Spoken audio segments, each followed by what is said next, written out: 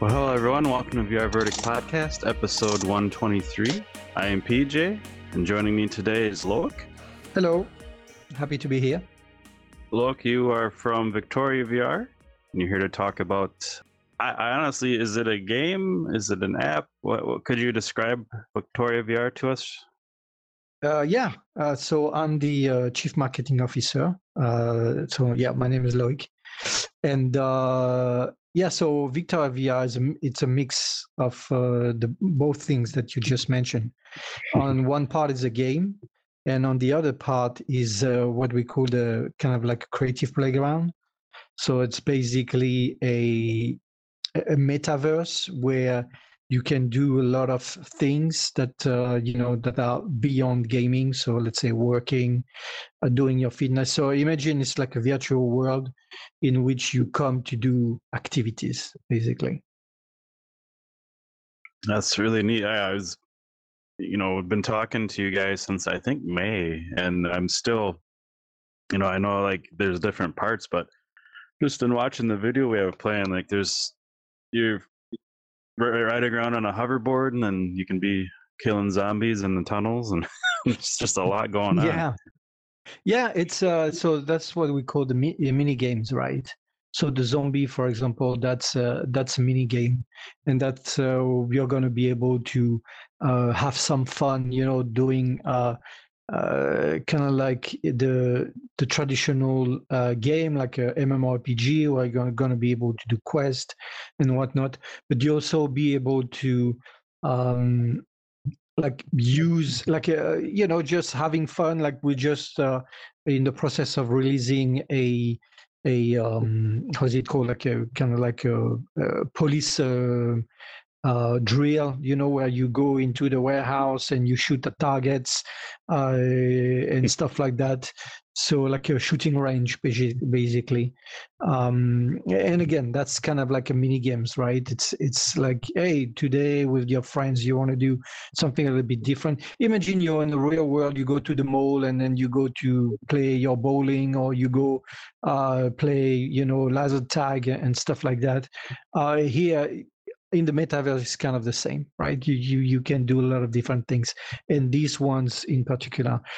For the hoverboard, it's a little bit different. So as if you were your friend going to do skating or whatever, you're going to be able to do and have fun with the hoverboard.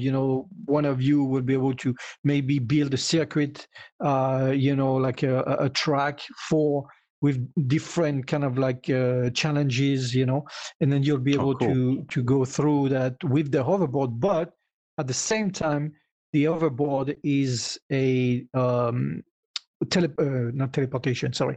It's a transportation vehicle, like a transportation mean within Victoria VR. So you'll be able to use it and to go from your plot of land, for example, to the main capital. You'll be able to basically fly in the sky and stuff like that. So yeah, that's why we're testing it right now, more in terms, like as you see right now, it's more like using right now it's more about the controls and having fun on a track, but down the road it's more than that. That's awesome. How long has this Victoria VR been in development? Because you guys have a lot of videos of like really gorgeous like venues and scenery, and all, like you mentioned, all the different things to do. Like there's a lot going on. I'm just curious how long you've been working on this. So officially, the company has been in function basically since 2018, and that's where like a small team, like a nucleus, really, like few like less than 10 people. They started, and they really as soon as the the new headset, the new VR was available in terms of technology. Like we had advanced, and then Unreal Engine was where it is right now, or actually back in a few years ago. Then that's when the team started to see the dream that they had could be achieved, and that dream was kind of like a kind of like an idea of Ready Player One, right? The idea of you uploading yourself into the metaverse, and being able to do more than just, like like the very basics that like just seeing a movie or seeing a screen or something like that, but really able to interact, participating. And we saw that myself, I since I joined Victoria VR, I dove back into the virtual world, right? The last time I tried, it was maybe 6 or 7 years ago, right? And I was like, okay, that's gimmicky. That's not really pretty. It's very dizzy, it makes me dizzy and stuff like that. No games really. It's just a Jurassic Park type, where you are, okay, it's amazing. You got a big T-Rex, running through you. And you're like, okay, that's cool. But, what do I do now? And then you have fun for a few hours and you're done. Right, but then I went on Oculus Store as soon as I got in Victoria VR. I wanted to be reacquainted with the technology, and oh my God, like all these games now, it's absolutely crazy, right? And I don't think people realize that, because there's a lot of, like, I had all my friends, playing a lot of these games, from Beat Saber to Thrill of the Fight and all of that, and people go absolutely bonkers. Right? They don't even know it exists. Right, and so it's actually very amazing. I do my fitness in VR now, right? So like I said, Thrill of the Fight, Creed, whatever, I sweat, like crazy. So there's a lot of things that you can do. You can play poker for fun, you can, and it's more real than ever before. So I think we're getting there slowly. And Victoria VR, as you can see, the graphics, it's kind of like it's designed with Unreal Engine, right? Yeah. And so I think the improvement, it's so massive compared to what was available before. And now you can truly do some realistic graphics, right? That was the dream of the team. Right, that's why they say, okay, we do not go VR until something is the technology is ready to welcome something that looks lifelike, right? So sure. That's why, as you can see here, you feel like you're in a museum, right? Yeah. And so that's the idea there. We want to be as close as real life as possible in terms of graphics. Yeah. Yeah, I was going to mention the museum gallery type thing looks really great. Can't wait to see it like in digital person or whatever you want to call it. But yeah, it just looks amazing. Like there's no like distortion or anything on the pictures from the video. Like it's just there and it looks good. And then you get really meta experience as well, right? You get a little interaction where you can collect things when you go into certain paintings. There's some interaction there, something some Easter eggs that you have to find or something like that. And these are meant to be NFTs down the road, right? And then you can buy them, you can expose them, you can, whatever you want to do with it, like statues, like you can see here, like sky's the limit. Literally, right. When it comes to the type of interaction that you can have there. Yeah, I was going to bring it up. I'm not very educated on NFT and blockchain yet. I'm still back here. But you guys are building Victoria VR off of like blockchain technology and whatnot. I don't know if you want to give a brief discussion on that, because like I said, I'm a total noob. I haven't got into that stuff yet. Yes, basically, that technology, blockchain, is from what I believe. I mean, I've been in crypto, I like interested on a personal level in crypto for a few years now. I make it 5 or 6.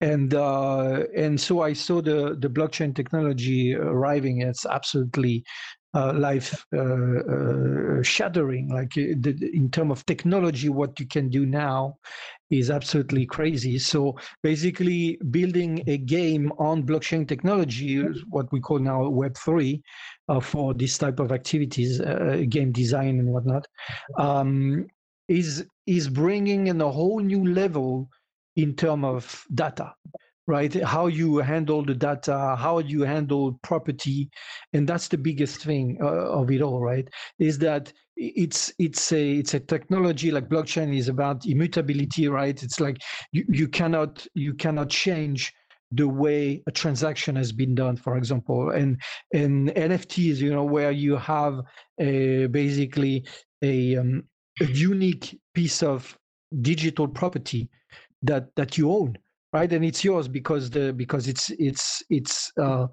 written in the ledger when it comes to the blockchain, and that makes it, like I said, immutable, and therefore nobody can contest it, right? So that means that you can sell it to somebody. You can always trace it back to the original owner, right? The guy who minted, the person who minted it, right? And so the interesting thing as well, and when we talk about royalties, for example, and proper ownership, you can definitely set up something where you minted an item, for example, and then you sell it, and then with every transaction that happened afterwards, which is if the person who bought it from you sell it to someone else and so on, right? For every transaction, because of the way the blockchain is built, you could potentially get a percentage royalties with every transaction, which solves some of the issues that you see with second market, right? For games, for example, when you have people buying a game, you're like, okay, I finished the game. What do I do now? Right? Okay, then you can sell it. But then the first person, for example, the distributor or the publisher who created the game, now get a commission for every transaction that's happening every time where the game is sold to another party. Then the publisher gets a little something, right? The percentage of the transaction, which I think it is a great thing, and it's the same with items, basically. Can you imagine a publisher where you have, let's say, you are a smith, like whatever, a blacksmith in a game, and you're building swords, whatever, and then you sell it to someone, and someone sell it to someone else, and so on. You get something. You can clearly create a business around it, right?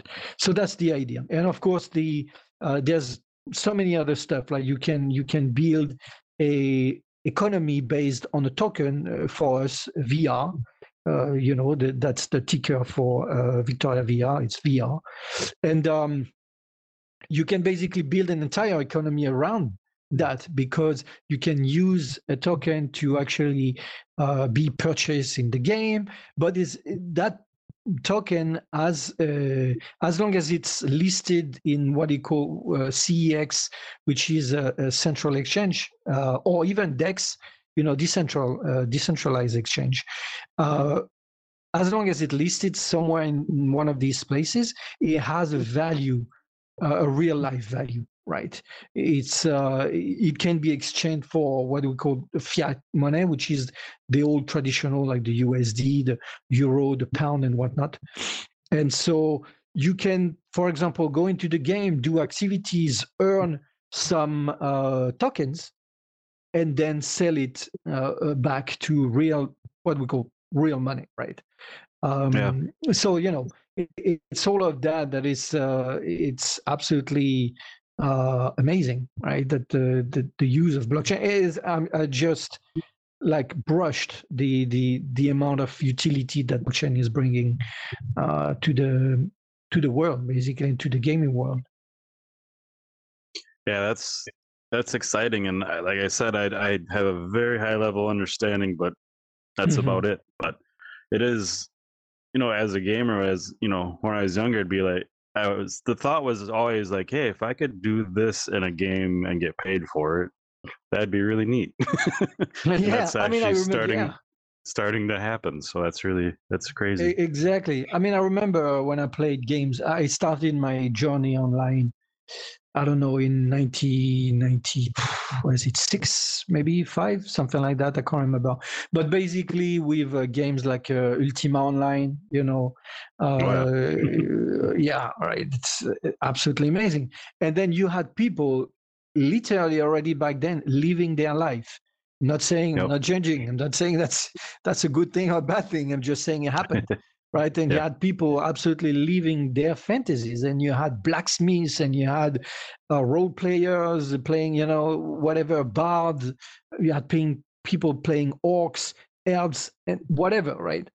And Yep. you had even places like Shadow Clan, created their own language as orcs and their own rituals, and that's absolutely amazing. So can you imagine if they had at that time a super like a economical support? Imagine EVE Online, it's the same concept, right? EVE Online, suddenly you build your starship and whatever, and it actually has a proper value, which you can argue can already had with their own where you can buy, you can sell the in-game currency and whatever. But can you imagine if it was simple and you can actually list your the whatever the thing that you build on the market, and people buy it, and then you're like, okay, I'm done. I'm taking some of my money, and then I'm exchanging some of that money to pay rent. It's a Yeah. whole new life, right? And believe me, especially in EVE Online, you have people that could make rent and could live a living absolutely, on a monthly basis if they had the power to do so, and so let's say the legality, right? Because I don't think EVE Online would be too fine with that. But imagine the concept, right? So Yeah. we are going towards that with what is still called pay to earn, even though we do not believe in the word play to earn. Something I like to insist on is that for us it's play and earn, in the sense that play is the first thing. You come into the world, you come into the game to play, to have fun with your friend and whatever. But if you get rewarded a little bit on the side, hell, why not? Right? Yeah. It's not about these games that are played to earn, which is the finality is to actually make money. We think that's a wrong approach to it. That's a wrong way to go about it. For us, it's more about, hey, come have fun, live your life online, and then you can still make money. If you open a business, and then that's a whole new in the era, for you. So but yeah, we believe in the concept that the two should be connected. That's exciting. Yeah, I can't wait to check that out because like I said, I've been a long time gamer, probably sounds like the same timeline you have. So yeah. There is something magical about, like you said, like if you're a blacksmith at a game and you actually build digital items and people really like them and sell them, and you can fund your life that way and actually Yeah, I mean, I remember it's when I played EverQuest, there was on my server, there was a guy or girl, I think it was a girl actually, and she was just taking like you would go to her and you would give her either a screenshot or just go and look at go to her to meet her into the world, and she would basically take a screenshot of your character, and she would draw them on real paper. Of course, she would draw them and do sketches of your character, and she would sell that, right? And we're yeah. talking 100, 150 a piece, right? And Yeah. she reached a point where she could not do it alone anymore, right? She had like a backlog of dozen and dozen of people, because we're talking thousands of players on EverQuest, right? And you go through, all the other server, and people want to, hey, I want my, because that's what we have. We love our avatars. We love, the nicknames that we have. We kind of like relate to our digital persona, right? Yep. And there's something that is really dear to us.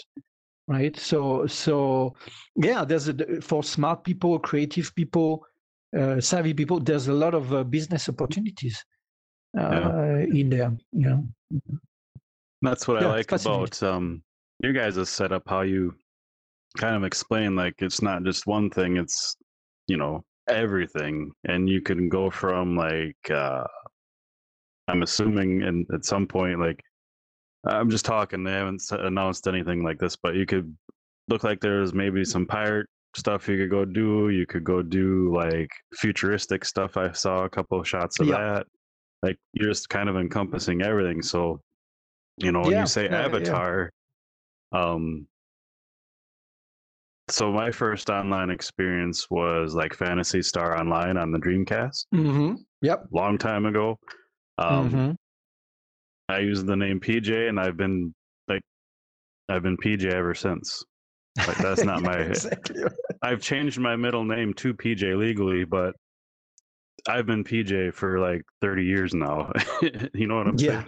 It's crazy like that, because more people knew me as PJ than as my real name. So that's just kind of how I had my real friends calling me Muad, because back then I was Muad'Dib.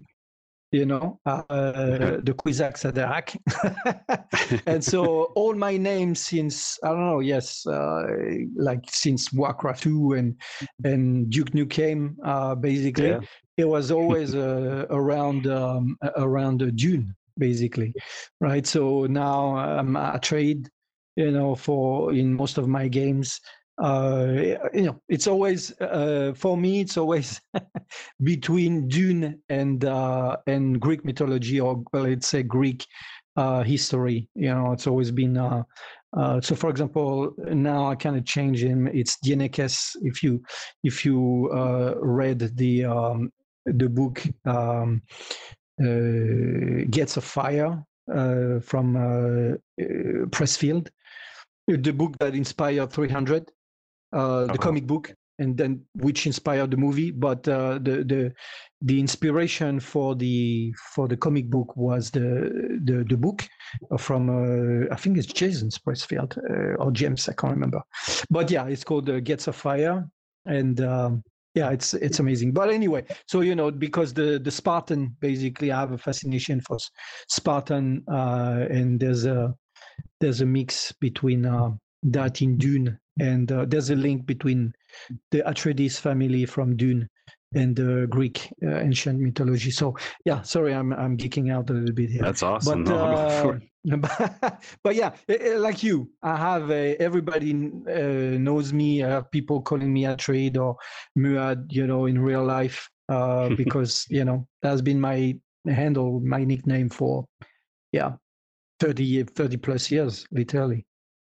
Yeah, that's like what my co-host. He's not here for this talk, but he's also my brother, and he's called me PJ more than my real name. Yeah, more than anything, And when I call him by his name, like if I'm talking to our sister or something, like, it's so weird to say his name instead of like, "Hey, Wookie," because he's been Wookie forever. So exactly. Yep. Yeah, that's awesome. But only us can understand that. Yeah, to explain that to someone who doesn't have that, it sounds a bit odd, but yeah, that's the gamer DNA right there. Yeah, I was going to ask you, you have a quite a background with working in games too. If you want to share some of that, you have a nice pedigree of big name games you've been part of. Yeah. So basically, I think my brother always said that I was born with a joystick, at least in the hands. So as far as I remember, I was a player. I was a gamer.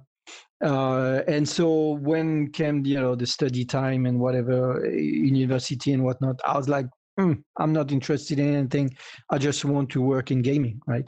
And back then I was in Paris, and there was not much not many studios that would welcome or developing games. Basically, there was only a few, but I was very lucky. There was a studio called Cryo Networks, and they're the one who did Captain Blood back then, and the first Dune, actually.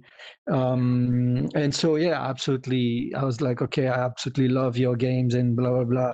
Please hire me, whatever I can do, And I talked to them like about all my gaming background and my gaming knowledge, and they were like, yeah, sure, come, we'll hire you. And so that's how I started, actually, in QA back then. That's awesome. And I realized very fast. So it was in 1995, if I remember. And back then, I was like, it's awesome to be part of a studio, but you know what? I want to write about all these games. Right, there's so many games that I play, Max Payne and Mafia back then, and then there was this game that were like I thought would absolutely change the world, and these were the first online games, right? And then you had Ultima Online. I was a big fan of Ultima, and I was like, okay, what is this game? It was in alpha stage, and I started, and I was like, my God, this is absolutely amazing. I'm literally with hundreds of people at the same time, and I was like, okay, this is life changing. It's gonna. And so at the same time, I was discussing with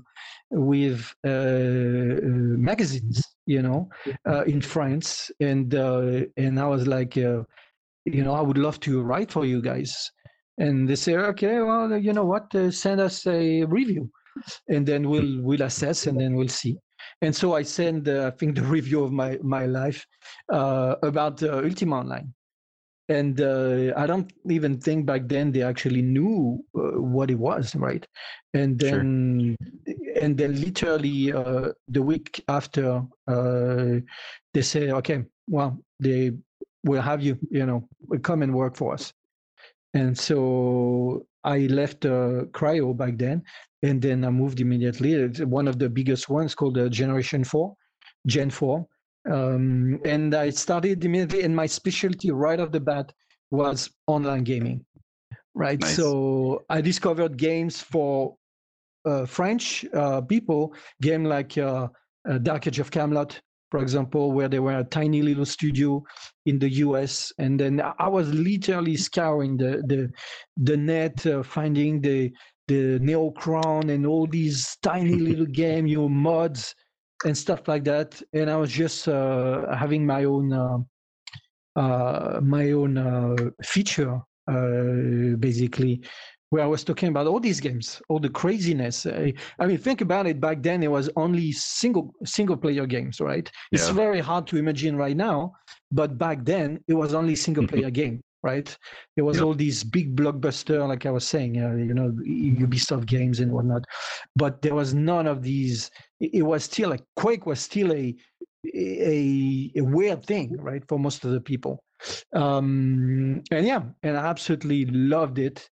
And I did 7 years of it. Wow. In and out, where I worked for Game One, which was back then, belonging to Canal Plus, and so it was a TV channel. Basically, I moved from print to TV, where I had the same thing, feature editor, basically, where I was talking about online games and whatnot. Then I came back into PC Gamer, PC Jeux, the equivalent of the franchise PC Gamer back then. And I did all of that. And then, I was full on. And then I got connected with the guy from which back then were building Sony Online Entertainment, which I love because of EverQuest, right? And they were building EverQuest, and they wanted me to help on all the translation and all of these. And I was like, sure, And so I started slowly there, and immediately after I got NCSoft, the famous Korean publisher, located in UK, in Brighton, and they called me and say, hey, would you like to come and handle, community management for us. And I've always been part of communities, right? I always like, whether in games where I build guilds, or just taking care of being on forums and whatnot. And so I said, I remember I just had bought my apartment, and I was literally 6 months in, and I'm like, all right, let's go. And so I left France, and then I moved to Brighton, where I spent close to 9 years. No, 7 years, 7 years, something like that. Yeah. Wow. And I worked on Guild Wars, City of Heroes back then. Help on like I did. I went up the ladder basically from community coordinator to head of community for Europe and all of that. So I did some good games, some bad games like Tabula Rasa and whatnot, but it was fascinating. I was with amazing teams, and absolutely loved it.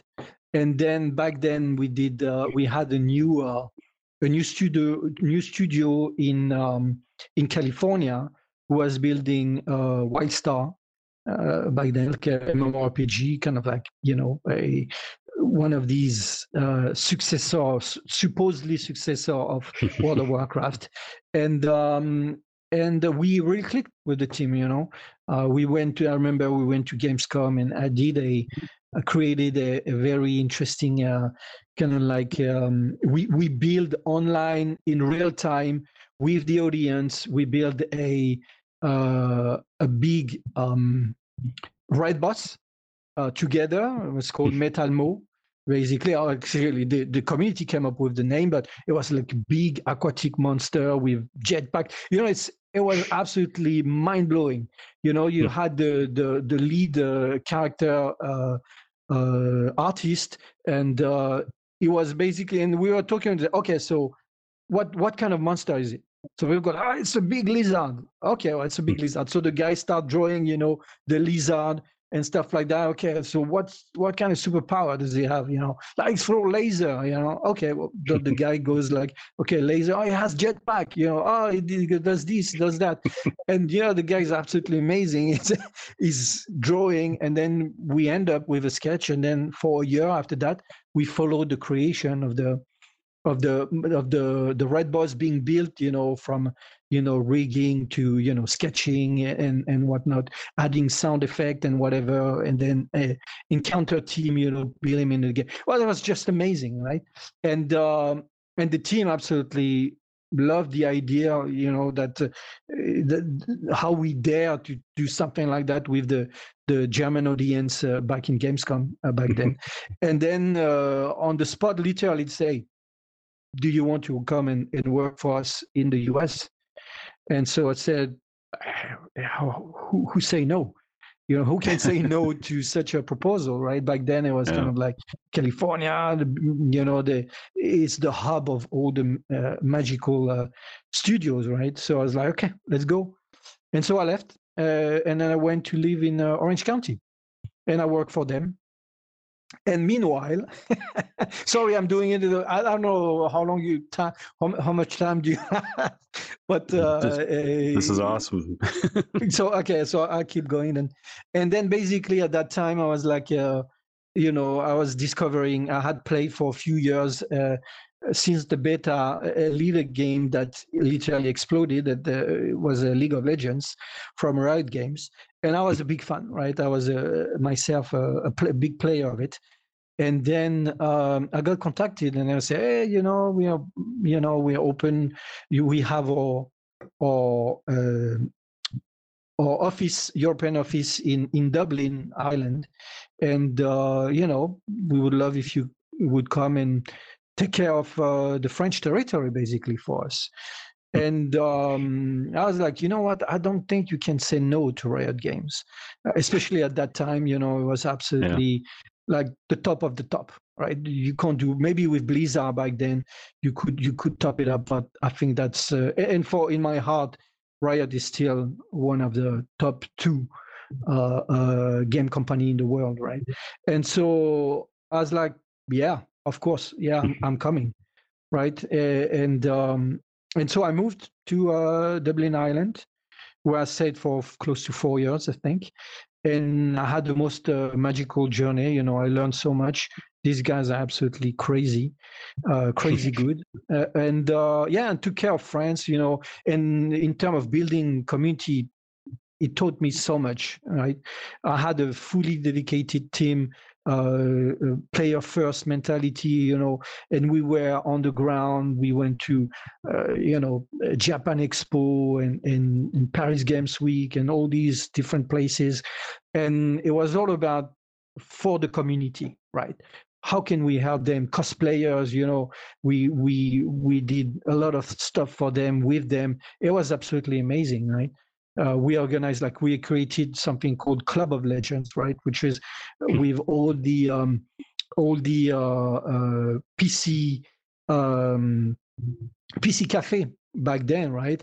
There was like a tiny little structure, but we say, hey, we're going to federate all of them, you know. So we transformed them from just being a PC cafe to being we give them champions name, and you know, we help them brand up. It was amazing, right? It was so enriching, basically, for everyone, I think. And then, you know, I'll be honest with you, I would have stayed probably the rest of my life in Riot, but you know how life is sometimes. You know, the politics and stuff like that comes in. They open, so that's the thing. They open the country offices in France, you know, UK, Germany, whatever. And I just couldn't see myself. Back at that point in my life, I was a globetrotter, right? I had lived so many years outside of France and I loved it, that I just could not see myself going back to France, right? So I didn't have any, you know, time was too short to find an alternative. And so I basically moved away, and I went to a publisher in Germany, but a Texan publisher located in Houston, and we did a game called Dreadnought. And so, you know, a journey like this, and then after that, I did that for a year and a half or something like that. Loved the team, but you know, the game was not really my thing. I would say I need to have like a love, you know, for what I'm doing, Sure. to be able to do it properly. And then Yeah. after that, completely change of scenario, moved to Cyprus, where I went into the financial, because I was back then in blockchain and in crypto. That was my big thing. So I was like, okay, let's try a new direction. And so, yeah, I moved over there. And then I worked in crypto for a little bit. And then until I got called back by a studio in Sweden, in Malmö, and they were building a battle royale on the Vampire the Masquerade franchise, and it was called Blood Hunt, basically. I love the team. I love the spirit. I love that Tencent was behind. You know, I love the way Tencent do business, as they did in Riot Games. And so I was like, okay, you know, if they bought the studio 100% at the time, before even releasing a game, then you know there must be something there. And so I joined, and I joined for 2 years. And you know how it is. Sometimes you don't necessarily get what you thought you would get, and even though I love the team and all of that, I had not a big love for that specific game. And so, yeah, I just decided to chase different, adventure. And back then, again, I got called back into this time blockchain gaming, because when I was in Cyprus, it was more like financial and DeFi and all this stuff. So it was more like money, centric. But here I was going back to my two love, my two passion, which is crypto, blockchain, and gaming. And so, along the month and whatnot, I ended up with Victoria VR because not only they were doing games, they were doing blockchain, but they were doing something I was not familiar at all with, which is virtual reality. And I was like, wow, this is a triple combo that is amazing to me. And I absolutely love the team, the ambition, the empathy, the kindness.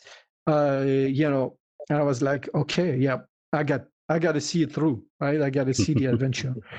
And since then I've been here, right? And I absolutely love it. The guys are crazy. The tech knowledge that the team have is actually bonker. Our CEO is one of a kind. He's a tech genius, and yeah, and then our CEO is CEO. Like all these guys, they're like super savvy and super motivated, and there's a love for community that I truly appreciate. Right, I need to be in a company that understand that you don't that there's a certain way to build community, right? And sure, we are building a crypto project, but what we are building is towards we are building a game slash universe, right? I mean, metaverse and slash virtual world. And so we need to appeal to these people. We need people need to adopt Victoria VR, right?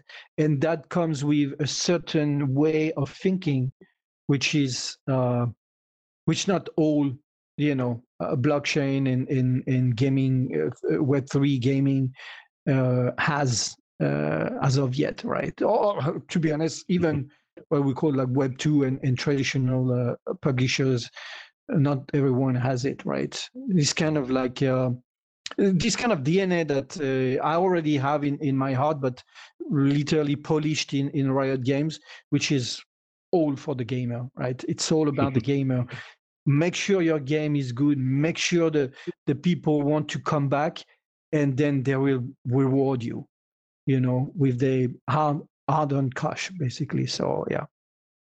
Sorry, I love to hear you say that. Because I think it's been speaking for an hour. Oh no, that's super interesting. You've had quite the journey. But I love hearing you say, player first, player focused community. Because I think a lot of companies, and there's been such an explosion in the games industry that a lot of that's been lost that used to exist more. Yeah.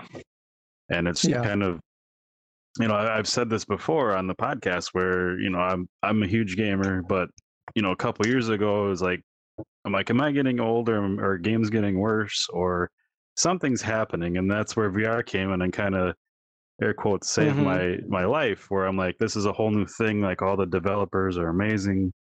They're really like passionate and into what they're doing, which, traditional gaming was kind of just like cut, print, repeat, just the same old happening. So yeah, that's why despite me being working in with some pretty big publisher, but there was always a desire to innovate or to do something different, right? Which is why I absolutely love the indie scene, right? Because all these games, FTL and even Minecraft in its time, right? Absolutely amazing, right? It reminds me of the time where graphics were not the most important things, and it was all about the gameplay. How can you keep your game interesting so that people want to play it? Because you only have pixels, right? It's absolutely ugly. So how do you make the best games, And then it was all around the gameplay. So you had game like Midwinter back then,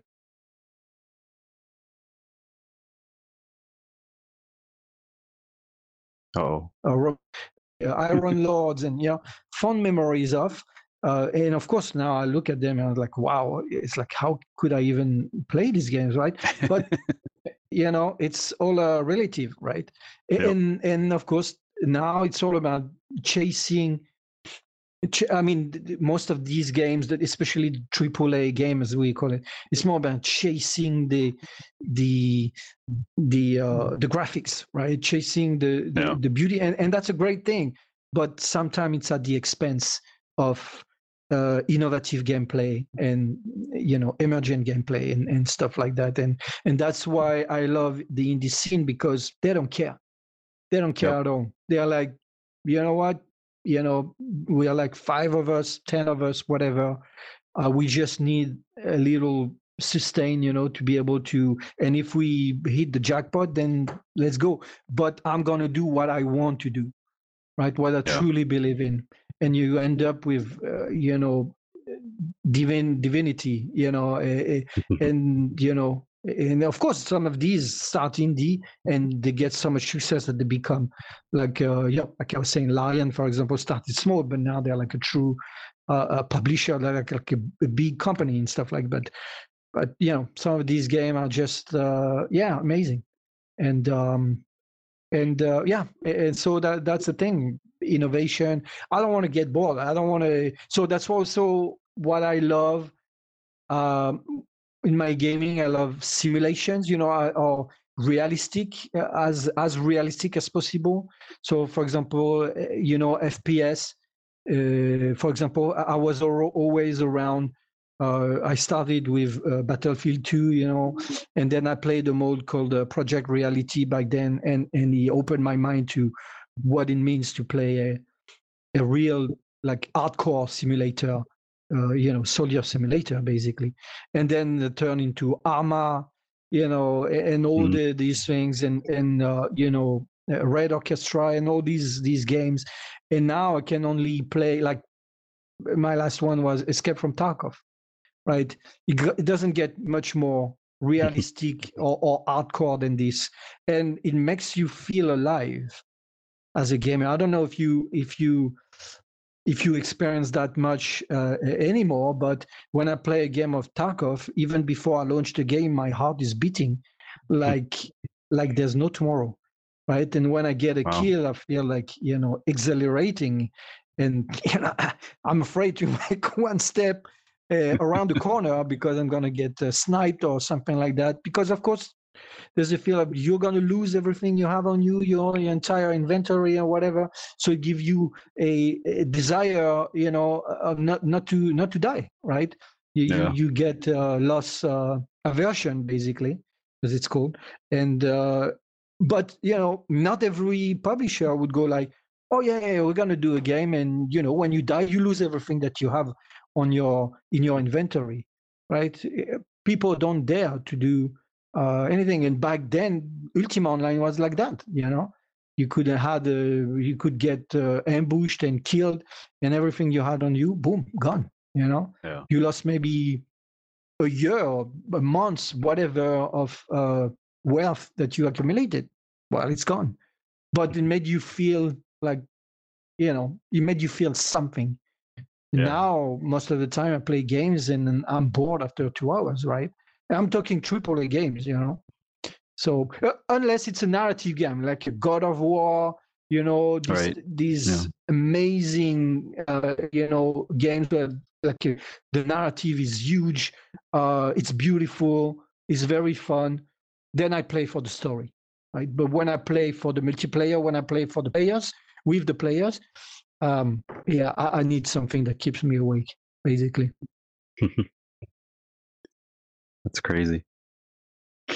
But yeah, it's definitely like, I know I love the fact that games like that make you feel like you put your time in, and if you die, it's gone, and you gotta start from scratch. I appreciate that, and that's like a weekend type of game for me. But like during the week, it's like, I only have like 20-30 minutes to play, and I don't want to just go do something that major. If I die, then it's going to ruin my night. So then, you go do these other little games. But I agree, like you do feel like it's way more immersive when there's something on the line, and you know you can lose it. It's pretty like you said, your heart was pounding before you even got in there in the Yeah, match. yeah, So yeah. And yeah, that's a very, and sometimes it makes you afraid even to watch to start the game, right? Something has an adverse. It's like, okay, no, I'm not in the mindset. I'm not in a good enough mindset to be able to play the game, right? hmm Because you need to feel good, basically. yeah. But you know, I'm like you. During the week, I don't have much time, so basically, sometime I do a little bit of VR as well, and I try to polish my knowledge of what VR has to offer. Right, from fitness to puzzle game, narrative with the Dance Vader game. I can't remember the name of it now, but these type of things, even mini golf, or, something like that Yeah. with my son. Well, having fun. It's and VR is definitely way more fun now, and you can have some absolutely amazing experiences, right? So, yeah, brings us back to Victoria VR, but basically, um, I think there is definitely a it's still niche at this time, of course, but I think as the tech progresses and there's more and more adoption from publishers, they do more crazy games, then it's going to bring a lot more people, and it's going to be a part of the future, definitely. So one last question for you from my end. So you guys are, you mentioned metaverse and trying to build out a metaverse. Like, what do you guys think when you hear like Facebook talk about a metaverse and their vision and goals? Like, it's kind of different from everyone else's. So just curious Yeah, what your standpoint on that is. I mean, I respect that. The idea is I guess it has a sense of replicating the world one to one, in a sense. That's how I interpret it. At least it's kind of like chatting with your friends and having some fun with an avatar or something like that. But for and we share some of these visions, right? For us, a metaverse, for example, is it's kind of like a 3D version of internet, right? Now everything is digitalized, right? You shop online, you do your things online, whatever you discuss online, you play online, you work online, and we want um, to have some of that, right? And that's the playground, the creative playground that I mentioned. But there's also we want it to be a game as well, right? And that may be the thing that Facebook is not necessarily exploring, at least not from what I know about. But you know what? Kudos to them as well. They renamed themselves to Meta, and the word metaverse exploded in Google search, giving all this exposure to all these other games, us included, right? Yeah. So I'd be remiss to actually, talk bad about any of that. Now the vision, I don't know, they're still a bit secret about what they're building, right? So nobody truly know what they are working on properly, right? So, but I'm very curious to see what kind of a path they're going to walk, right? hmm But yeah, something tell me that we'll probably be on a different path with them. Yeah. I wonder, people that aren't into VR, like, I don't want to say like just a normal person, but um, what they think nowadays when they see the word metaverse, because Ah, you know, that's the thing. Everything is a metaverse now. yeah, Like I there's was saying, yeah, I was saying so in a many different, versions. yeah, and so many interpretation, right?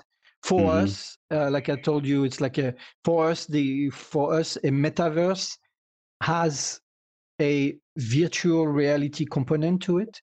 That's how we see it. Imagine Ready Player One, kind of like, the immersion is 360, the immersion is total. So that's kind of like how we see a metaverse.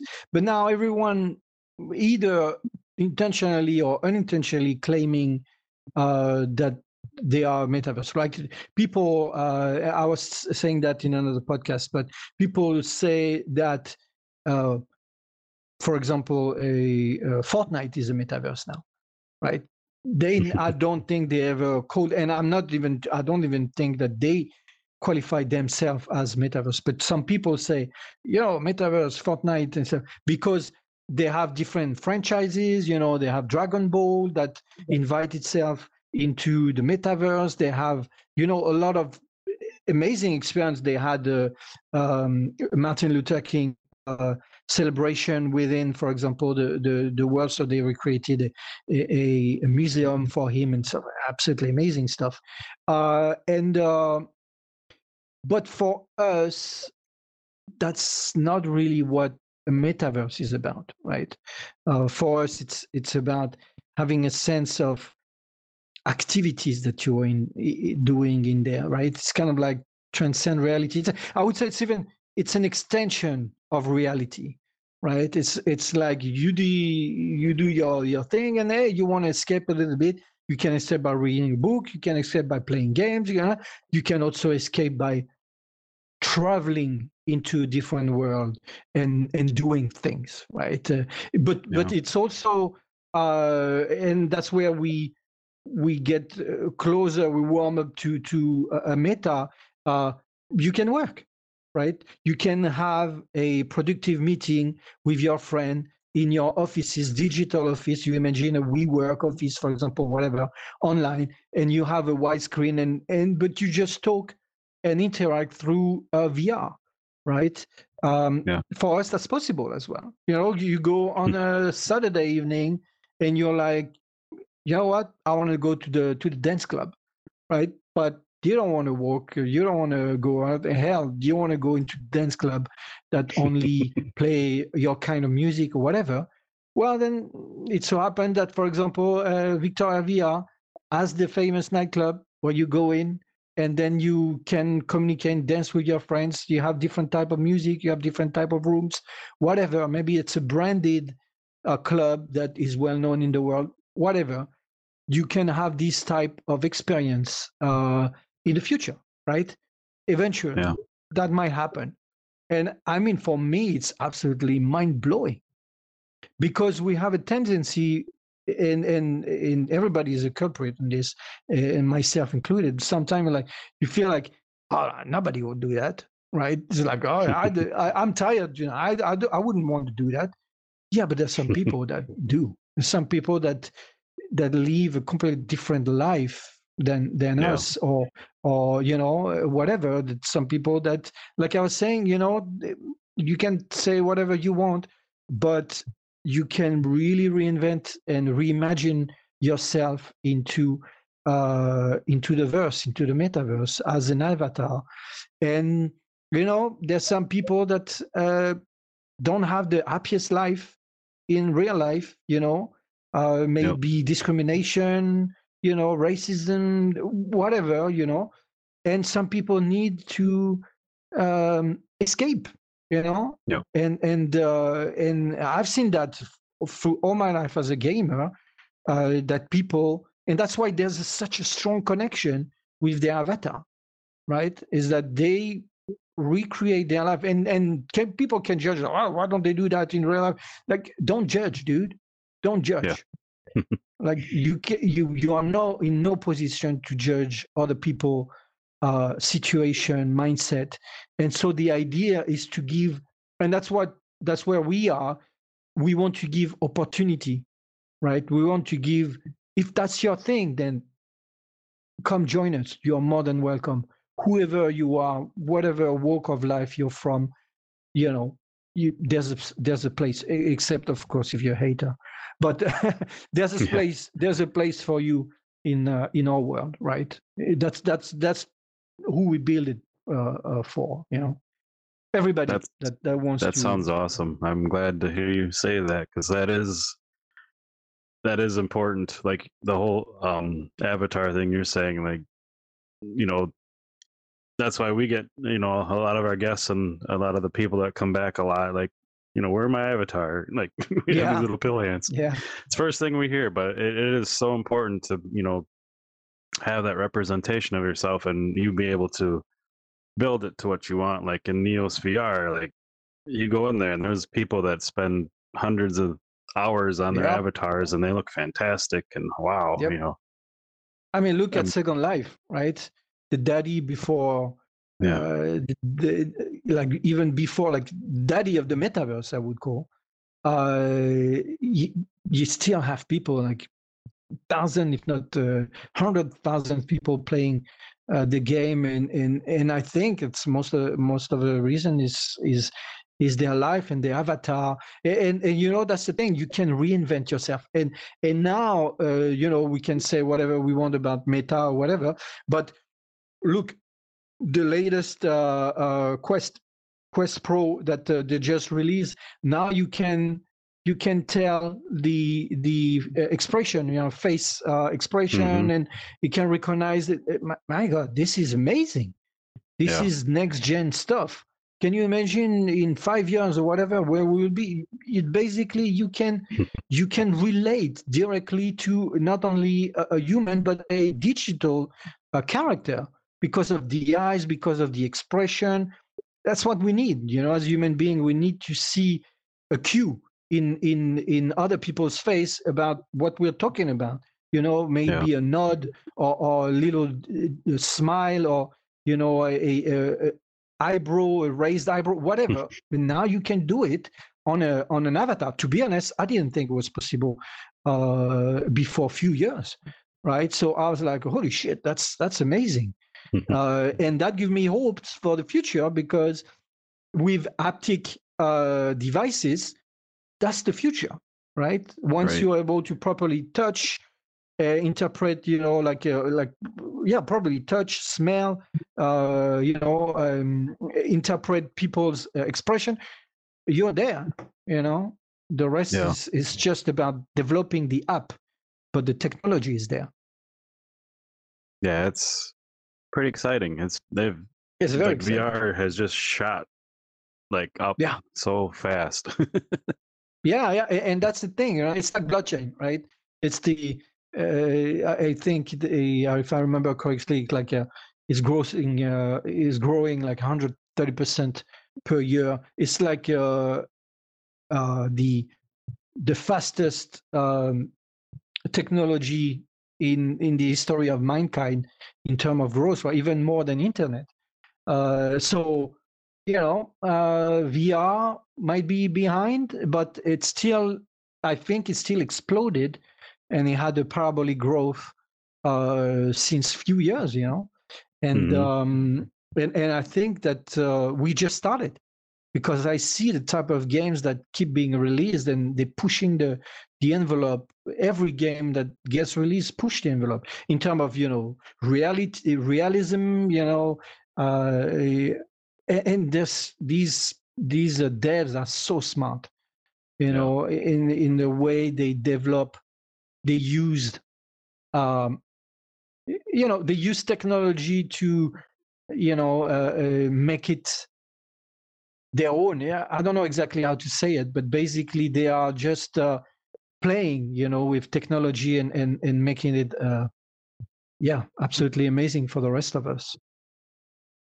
Yeah. It's they're the tricks and Yeah, methods tricks. they Yeah, use. exactly. That is. It's we do a roundtable in here once a month with a bunch of devs, and just them sharing tips and tricks and what they've done to get something to work is just, to me, it's Yeah, mind blowing.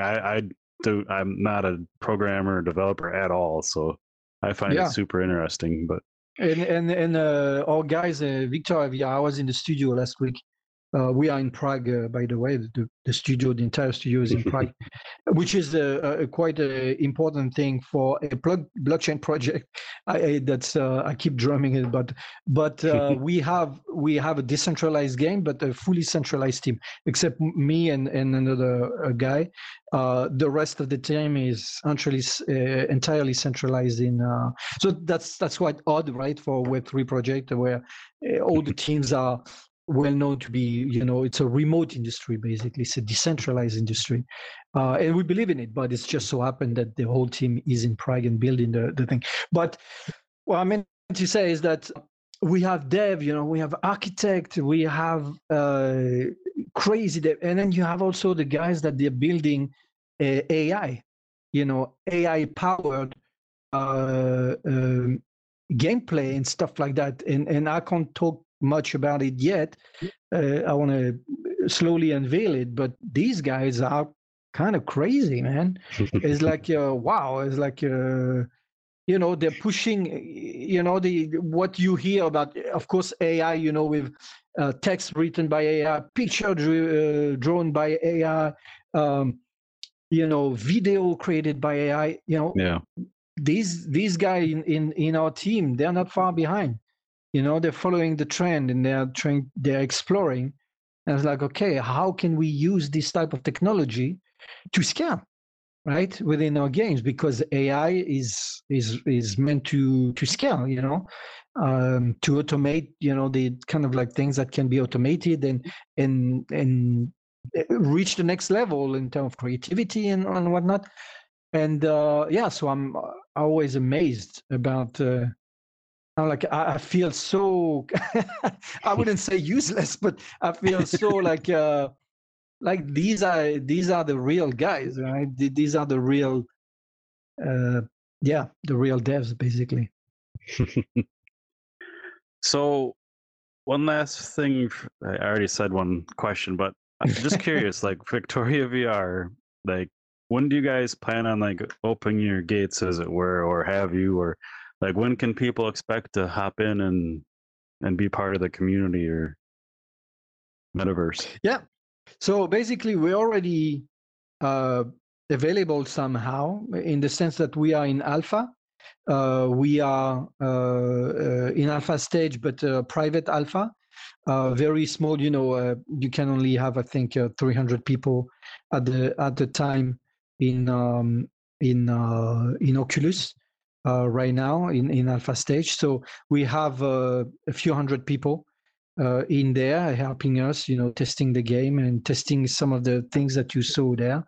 And then after that, we'll move into beta stage, and then there'll be all the multiplayer and all the thing where you can start to experience the metaverse itself and the first element of the game, of gameplay and whatnot. And then after that, later down the road, we'll be releasing the game.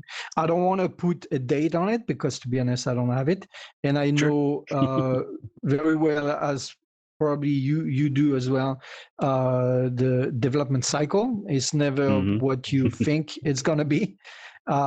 So my idea is more following the product roadmap and the production roadmap, basically, and just piggybacking on them. And just, my goal is to sync my team, the whole marketing team, with the production team and the dev, and just, inform the players as much as possible about what's happening. So the next stage is in few weeks, month, where we're going to have the next iteration of the alpha, in which we will have close quarter, the CQB is close quarter battle, which I talked about the shooting range before. And so, the drill and all of that. So that'll be implemented, and, we'll be doing some other things, implemented, fixing bug, adding more stuff in there, and then releasing a batch, switching the rotating the testers, to make sure that everyone can have a test And yeah, and basically people can join us on all our social networks, especially Discord and Telegram. That's where we are the most active right now. But as we ramp up the team, we'll be active in way more channels. But yeah, come be part of the community, and we'll build together, basically. That's exciting. I'm glad to hear that. And I thank you for coming on here and giving us your time and sharing your journey and your guys' future visions and plans for Victoria VR. This has been awesome. Cool. And well, thank you for having me. Yeah. Anyone watching, listening, I'll share all the links to you guys' Discord and all that you mentioned, and so you can quickly find them. Cool. But yeah, awesome. I'm sure we could probably go on for a while yet and talk about some more things. But you need to shut me up already. No, I keep going. Yeah, I love the passion. Like that's what got us to start the podcast, was just the dev's passions and vision, and it's just so exciting to hear and see. And I can't wait to be able to pop in here and hang out with people and check out what you guys have been up to. And cool. It's going to be great. I'll definitely give you an in when we're ready. Sweet. Cool. Thank you so much. Yeah. Thanks everyone for watching and listening.